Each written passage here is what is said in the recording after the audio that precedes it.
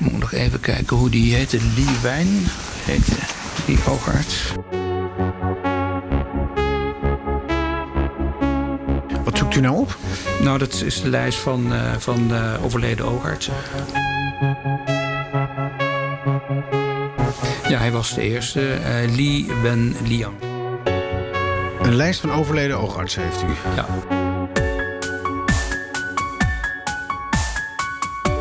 Er zijn er 3 uit China, 2 uit Italië, een dokter uit Ecuador, een dokter uit Iran. Het nieuwe coronavirus is als een grote, gemene, onzichtbare bokser. Hij deelt klappen uit, maar niemand ziet iets aankomen. De een gaat meteen knock-out, de ander krijgt een tik op de neus, maar krabbelt weer op. Je krijgt een directe, je wordt ziek, of je krijgt een indirecte. Je moet vanwege de maatregelen thuis blijven. Je mag je vrienden niet meer zien. Je ouders en je grootouders niet meer knuffelen. Je mag niet meer naar school. Nooit eerder maakte ik zo'n crisis mee. Een crisis die iedereen raakt, wereldwijd, direct of indirect. Ik ben Harmen van der Veen, verslaggever BNR Nieuwsradio. En dit is mijn nieuwe podcast, De Klap van Corona.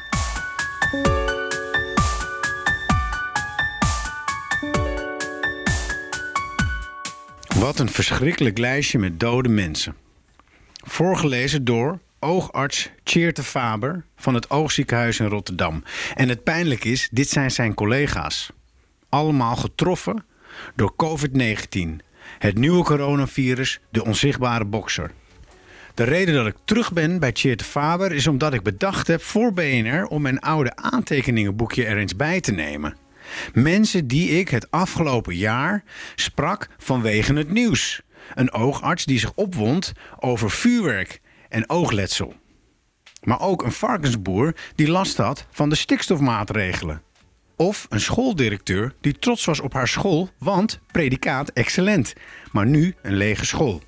En ik sprak een linkse activist die streed tegen de komst van de Formule 1 bij Zandvoort. Hij verloor bij de rechter, maar hij won door corona. Allemaal staan ze in mijn opschrijfboekje en allemaal bezoek ik ze opnieuw. Hoe hebben zij de klappen van corona verwerkt? We beginnen met Tjeerd Faber, oogarts in het Oogziekenhuis in Rotterdam. Wat bizar eigenlijk dat er zoveel oogartsen zijn doodgegaan. Nou, dat heeft ook te maken met dat oogartsen en ook KNO-artsen... die werken eigenlijk heel kort op de patiënt. Ja. En als je niet vermoedend zeg maar een coronapatiënt of een COVID-19-patiënt onderzoekt... Ja.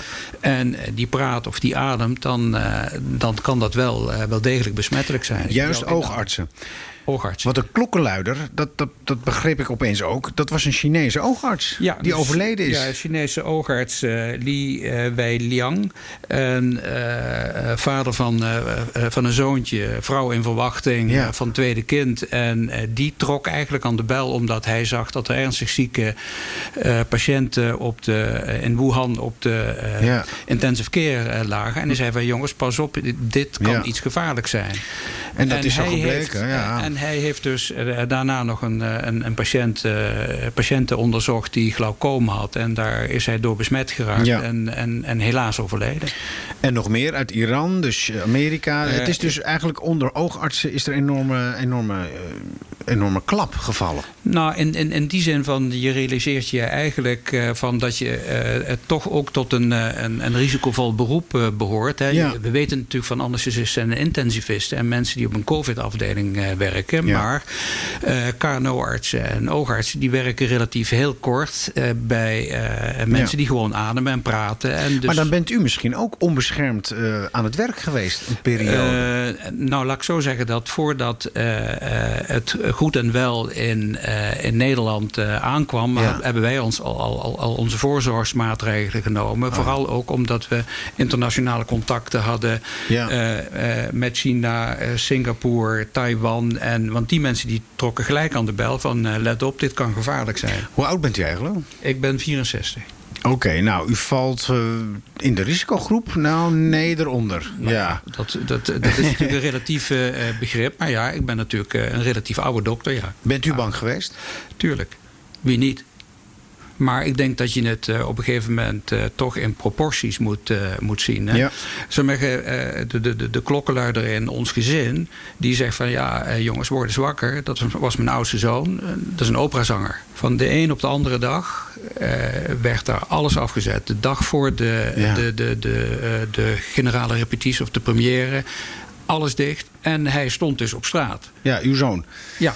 Maar dit ziekenhuis ging ook dicht. En nu? Thuiswerken? Nee, dat kan helemaal niet. Dat is onbestaanbaar. Laat ik zo zeggen. We hebben heel veel triage hebben wij gedaan. Ja. Dus dat wil zeggen, je gaat kijken van nou, welke patiënt moet je per se zien. Of welke patiënt moet per se geopereerd worden. Nou, dat zijn spoedgevallen, netvliesloslating. Mensen die bijvoorbeeld 1 keer per maand een injectie in het oog moeten hebben. Die konden blijven komen. Okay. Dat is allemaal doorgedaan omdat noodzakelijke zorg was. Ja, maar het was verder dicht. Ja. En nou begreep ik, want dan moest ik ook wel weer een beetje om grimlachen eigenlijk, dat het dan weer drukker werd van mensen met houtsplinters in de ogen.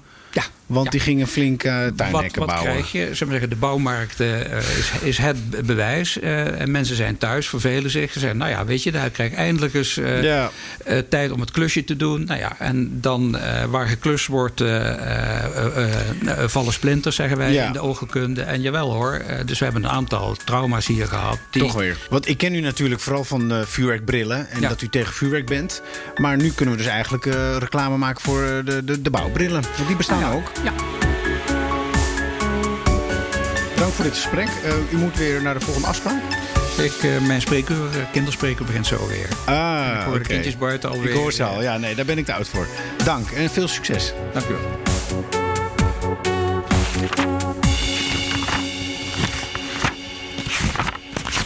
Even kijken hoor, want ik moet veel verder terugbladeren in mijn boekje dan ik zelf dacht.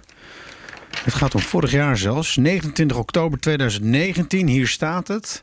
Uitspraak, kort geding, Zandvoort, Formule 1 tegen rugstreeppad Zandhaagdis. En daar staat hij, Karel van Broekhoven. En hij is van Rust bij de Kust. Hij is oud-politicus van GroenLinks. En hij wil stilte. Rust in de duinen bij Zandvoort. Hij woont zelf in de buurt van Haarlem. En als de wind niet goed staat, dan heeft hij continu de herrie van racers. Formule 1, toen nog niet. Maar ja, die zou dus komen. Max Verstappen met zijn collega's zou daar gaan racen. En hij wilde dat tegenhouden bij de rechter en dat mislukte. Maar nu is het toch stil in zijn tuin. En zo heb je in deze crisis pechvogels en geluksvogels. Wat is het stil in uw tuin? Ja, hè? Lekker. Normaal zou je op deze dag vanaf die kant een heleboel autogeluiden horen. De hele tijd racen en schakelen. En het geluid van motoren. Ja. Dat houdt dan weer een half uurtje op en dan begint het weer. En zo zit je nooit lekker in deze tuin. Dus, en we hebben nu al 3 maanden geen last van die herrie. En, bevalt het? Uitstekend, ja. Wat dat betreft, corona is niet leuk. Maar dit is dan toch een prettig bijverschijnsel. Ja, want u heeft gestreden, hè? Daarom spraken we elkaar eerder. Dat was het nieuws. Gestreden om de Formule 1 en Zandvoort eigenlijk het zwijgen op te leggen.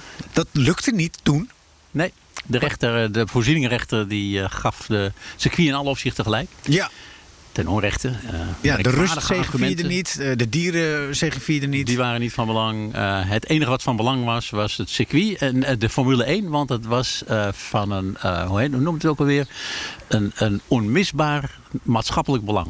Maar nu is het toch stil en hebben jullie gezegevierd. Alleen, dit is niet de manier waarop je natuurlijk wilt winnen. Nee. Ten eerste omdat het maar tijdelijk is. Maar ten tweede omdat het niet de leuke manier is om te winnen. We willen gewoon gelijk krijgen. Want dat hebben we. En het is in deze maatschappij altijd de kunst om gelijk te krijgen als je het ook hebt. Maar nu is het wel stil. Heeft u al gevoeld hier in de buurt dat er een opluchting is? Ja, maar goed, men weet natuurlijk dat ik hiermee bezig ben. Dus ik word door iedereen aangesproken. Ja. Fantastisch, hè? Heerlijk toch, die rust. En we hebben natuurlijk tevens ook de rust van Schiphol. Hè? Dus het is dubbele rust. Schiphol ligt ook min of meer stil. Ja. Dus we hebben eigenlijk gewoon even een periode van vakantie in eigen huis. Maar er zijn maatschappelijke organisaties, bewegingen zoals u, die nu ook denken, laten we het zeggen, bijvoorbeeld de toerisme in Amsterdam. Daar is het nu ook stil. En heel veel mensen zeggen, laten we het zo houden. Laten we het dempen, laten we het rustig terugkeren. Oké, onvermijdelijk. Zit u ook in die denktrand? Ja, kijk, de economie is natuurlijk veel te lang nummer 1 geweest in al het maatschappelijk beleid. Vooral onze premier was natuurlijk enorm. De economie, als die maar groeide, dan was de rest wel in orde. Hè? Groeiende economie zou alle problemen oplossen. En ja, dat is natuurlijk een doodlopende weg. Dat is natuurlijk een manier die fout moet lopen. Dus iedereen voelt nu wel van, we hebben nu ineens minder vliegtuigen. Dat had natuurlijk al lang gemoeten. Dat vliegen is natuurlijk al een totaal uit de hand gelopen gebeurtenis. We hebben minder verkeer. Is natuurlijk ook al volkomen uit de hand gelopen. Al die files. Dit soort dingen als Zandvoort, het circuit en die enorme kooplust die er heerst. Eigenlijk is het best wel beter zo. Die afremming van de economische gekte. En denkt u dus ook dat de tijd en de geesten daardoor rijper worden? Nou ja, ook voor uw ideeën? Ik ben bang van niet. U bent bang van niet? Ja. Ik denk altijd maar aan vergelijkbare situaties in de geschiedenis waarin je denkt, nou hebben mensen wel iets geleerd en dan is het niet zo. Geeft u eens een voorbeeld dan? Nou, ik denk bijvoorbeeld aan de Tweede Wereldoorlog. Wij waren 5 jaar bezet. We werden bevrijd en het eerste wat we deden was zelf de bezetter weer uithangen in Indië. We hadden toch moeten leren dat je dat niet moet doen. Dat de bezettingen niet leuk zijn. Dat is niet het minste voorbeeld, maar treffend. Zo werkt dus kennelijk toch het bestuur. Men vervalt ogenblikkelijk in oude gewoontes op het moment dat de problemen weer over zijn. Is dat een merel? Ik weet het niet, maar ik denk het wel. Ja. We hebben hier heel veel merels, maar ik ben niet zo'n vogelkenner. Dus voor hetzelfde geld is het een tjiftjap. Nou, we genieten er nog even van. Dank. Ja, dank u.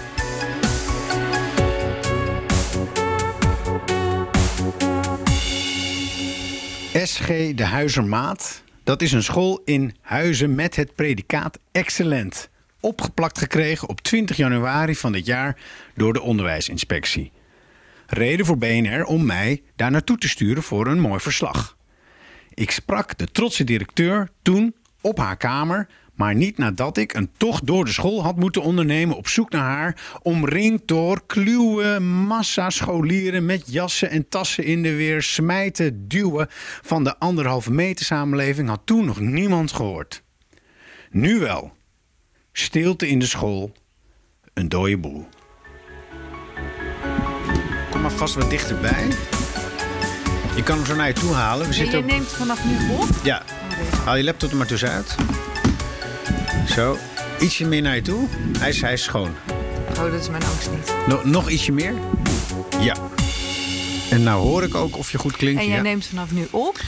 Zo is dat. En ik ben bij jou op school. Ja, ik vind het ook fijn dat je er bent. Ja, alleen de eerste keer dat ik hier was het een drukte van belang. En nu is het een doodse stilte. Ja. Went het al? Nee. Oh, dat was ik nog even vergeten.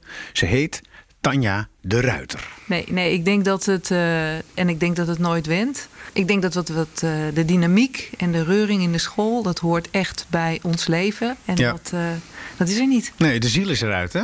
Ja. Ik liep net met jou door de school even, dankjewel. Het was een mooie rondleiding. En toen zag ik, bijna tot mijn geluk, toch een paar leerlingen in de klas. Nou, dat zijn de leerlingen voor wie dat online leren op een of andere manier op dit moment thuis minder goed lukt. Waardoor we ze nu in de gelegenheid zijn om ze in heel kleine groepjes, want in totaal zijn het er denk ik 5 die je er hebt gezien, of 6. Ja. Die we dan naar school kunnen halen en die dan op school de online lessen kunnen volgen. Omdat het hier beter gaat. Ja, en omdat de docent ze dan ziet. En omdat de docent dan ze weer kan helpen om aan te haken daar waar ze even afgehaakt waren. Want weten jullie precies waar die leerlingen allemaal zijn? Ja. En weet je dus ook daardoor, sommigen die lopen een achterstand op of die hebben het wat moeilijker? Nou ja, kijk, wij hebben een format bedacht waardoor we inderdaad dit goed kunnen zien. Wij zijn blijven vasthouden aan ons rooster. Dus wij geven de lessen nog volgens het rooster. Best pittig, toch? Ja. En dat is een systeem waarvan wij hebben gedacht, dat is fijn om dat te blijven volgen. Omdat dat ons gewoon steun biedt. En structuur.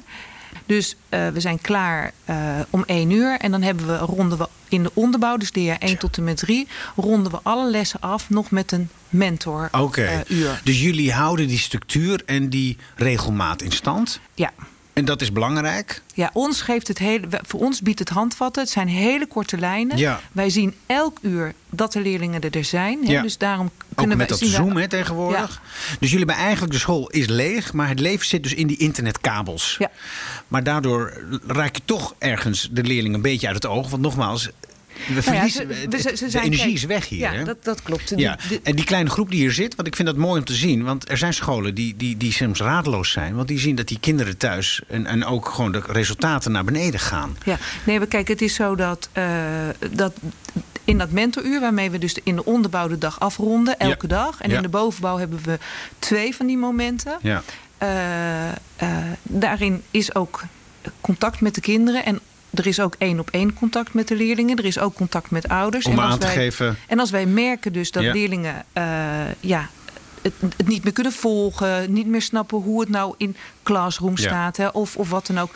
Nou, op dat moment kunnen we hen of extra begeleiden online. En in sommige situaties kunnen we zeggen, kom even naar school. Ja. Dan kijken we eventjes hoe allemaal heel voorstelbaar. En die zitten dus hier. Ja. En wat ik gezien heb toen die kinderen naar school kwamen, dat was inderdaad, de eerste keer waren wij er natuurlijk ook ontzettend op gebrand om die afstand. We stonden op het fietsenplein en stonden te schreeuwen tegen de kinderen, denk aan de afstand, denk aan de afstand. En je ziet dat dat niet hun natuurlijke houding is, want ze willen naar elkaar toe. Ik zie daar het fietsenhok staan, of heb ik het mis? Wat is dit hierachter? Dat heb je mis. Want ik dacht, daar gebeuren ook dingen die je niet ziet. Dat hoort toch zo? Oké, nou, we verlangen daarnaar terug, denk ik, want je mist ze, of niet? Ik mis de leerlingen enorm. Ik mis de collega's ook heel erg. En ik mis het contact heel erg. En het is een saaie bedoeling. Nou, ik was hier toen het heel druk was. Nu ben ik er terwijl het doodstil is. Ik kom weer eens terug als het weer normaal is. Nou, van harte welkom. Dankjewel. En bedankt voor het gesprek. Graag gedaan. Ja, goed zo.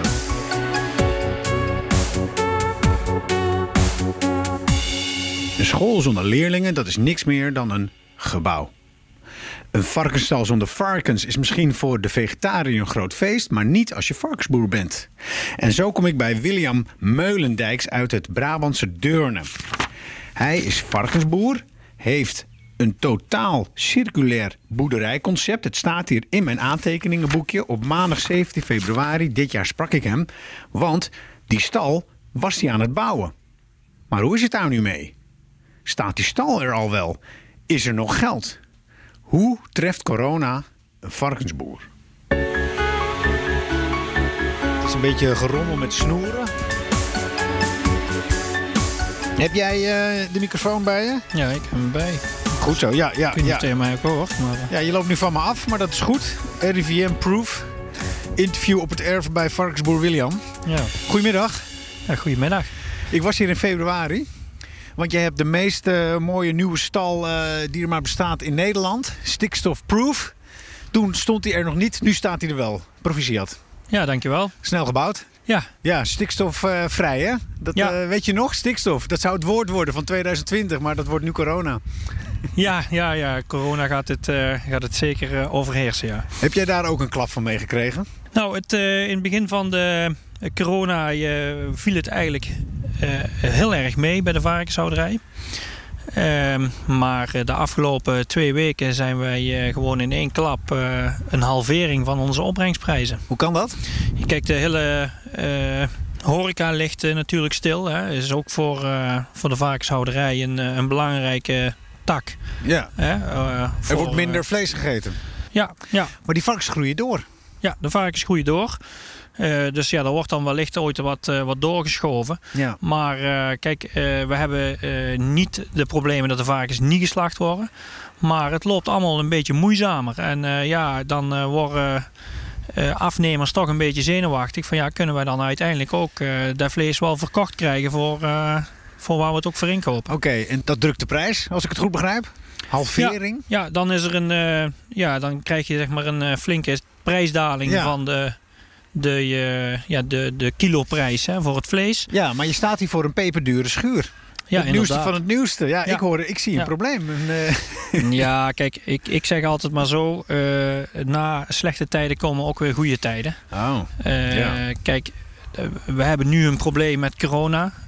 Ik ga ervan uit dat de horeca ook weer snel op gang komt. We hebben het volgens mij in Nederland heel goed aangepakt. wel zeg ik van ja, de economie die gaat hier wel een flinke knauw van krijgen. En dat is eigenlijk de vraag van hoe lang gaat dat duren. Maar jij kan het leiden, zullen we maar zeggen. Ja, ik ga ervan uit dat we dat kunnen leiden. Ja, want hier en daar, iedereen krijgt een tik van corona. De klap van corona, zo heet deze serie ook. Maar de een krabbelt op en de ander ligt knockdown. Maar daartussenin, waar zit jij? Je bent een beetje uitgeteld, maar je komt er weer overeind. Nee, maar daar komen we zeker wel weer overheen. Hè? Kijk, want we werken toch in een hele grote markt, hè, bij de varkenshouderij. Ja. De wereldbevolking groeit nog steeds. We zijn, mensen zijn toch gewoon, hoe moet ik het zeggen, een dier, zeg maar. Gewoontedier, waar je zegt. Ja, een dier wat toch vlees nodig heeft. Dus gewoon een vleeseter over de hele wereld. Dus jij ziet dat wel met vertrouwen tegemoet? Ik zie dat zeker met vertrouwen tegemoet. Met je nieuwe stal. Want hij ziet er nogmaals mooi uit. Ja, we gaan over 2 weken gaan we van start. En dan gaan we het systeem gaan we volmaken. Want nog even kort, het was een soort circulair systeem met mest wat hier blijft. Biogassen. Ja, we gaan de mest gaan we zuiveren. Dat wij die vloeistof weer kunnen hergebruiken. Precies. En vervolgens maken we in de stal een mooie plons-wc. Ja, dat was het. Ja. Nu weet ik het weer. Succes met de plons-wc en de varkens en je carrière. Ja, dankjewel. Want die staat eigenlijk nog maar aan te beginnen. Nee, dat is niet waar. Dankjewel, William. Graag gedaan. Ik wil nog een foto van je. Nou, en dat was hem. Dit was de eerste aflevering van mijn nieuwe podcastserie De Klap van Corona. Volgende week ben ik er weer op vrijdag. Maar dan heb ik 3 bezoekjes afgelegd door het hele land. Waarbij mijn aantekeningenboekje opnieuw leidend zal zijn. En dat komt omdat donderdag Hemelvaartsdag is. En dan gaat Nederland eigenlijk in een soort extra lockdown. En ik doe daar aan mee. Tot volgende week. En pas op, hè, voor de onzichtbare bokser.